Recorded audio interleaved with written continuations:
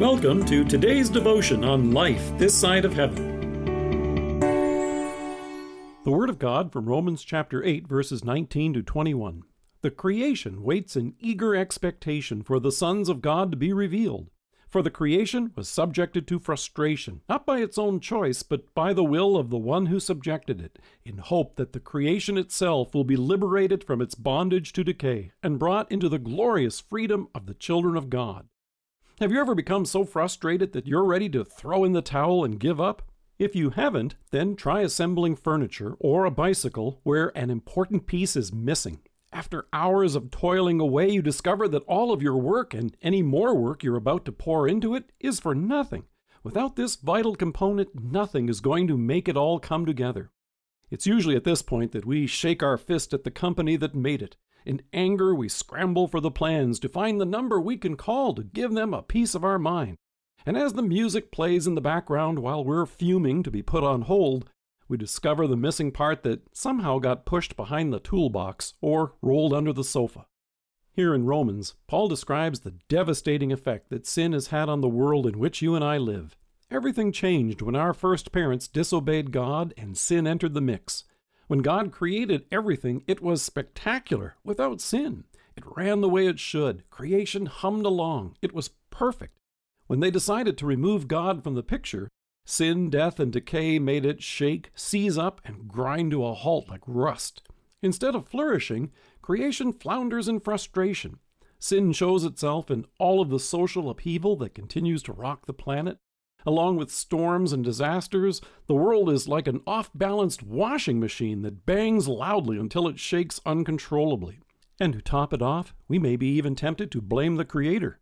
It's at this point when we often shake our fist at disasters and refer to them as acts of God.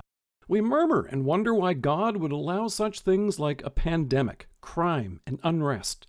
But Paul uses picturesque language to describe creation itself as longing for the day when it will emerge from under the weight and shame that sin has brought into the world.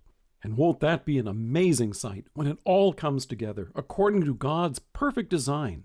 Even though creation's bondage to decay came as a result of our sin, God sent His Son to rescue us, and with that to release creation from the futility to which it has been subjected. So stand on tiptoes in anticipation. The apostle tells us the creation waits in eager expectation for the sons of God to be revealed. That's you and me. As much as we like to think that we can fix creation, that's like opening the lid and throwing a wrench into the washing machine in the hope that somehow it will fix itself. Instead, God stepped in. He sent His Son, our Savior, into the world to bear our sin, shame, and suffering on the cross, and to restore us to a right relationship with Him. Jesus and His righteousness, which He has given to you and me through faith, is the missing part. God Himself completes us and declares it is good. It's hard to imagine how wonderful creation will be when it's no longer bumping along under the weight of sin. Then again, John tells us in his first letter, "Dear friends, now we are children of God, and what we will be has not yet been made known. But we know that when He appears, we shall be like Him, for we shall see Him as He is."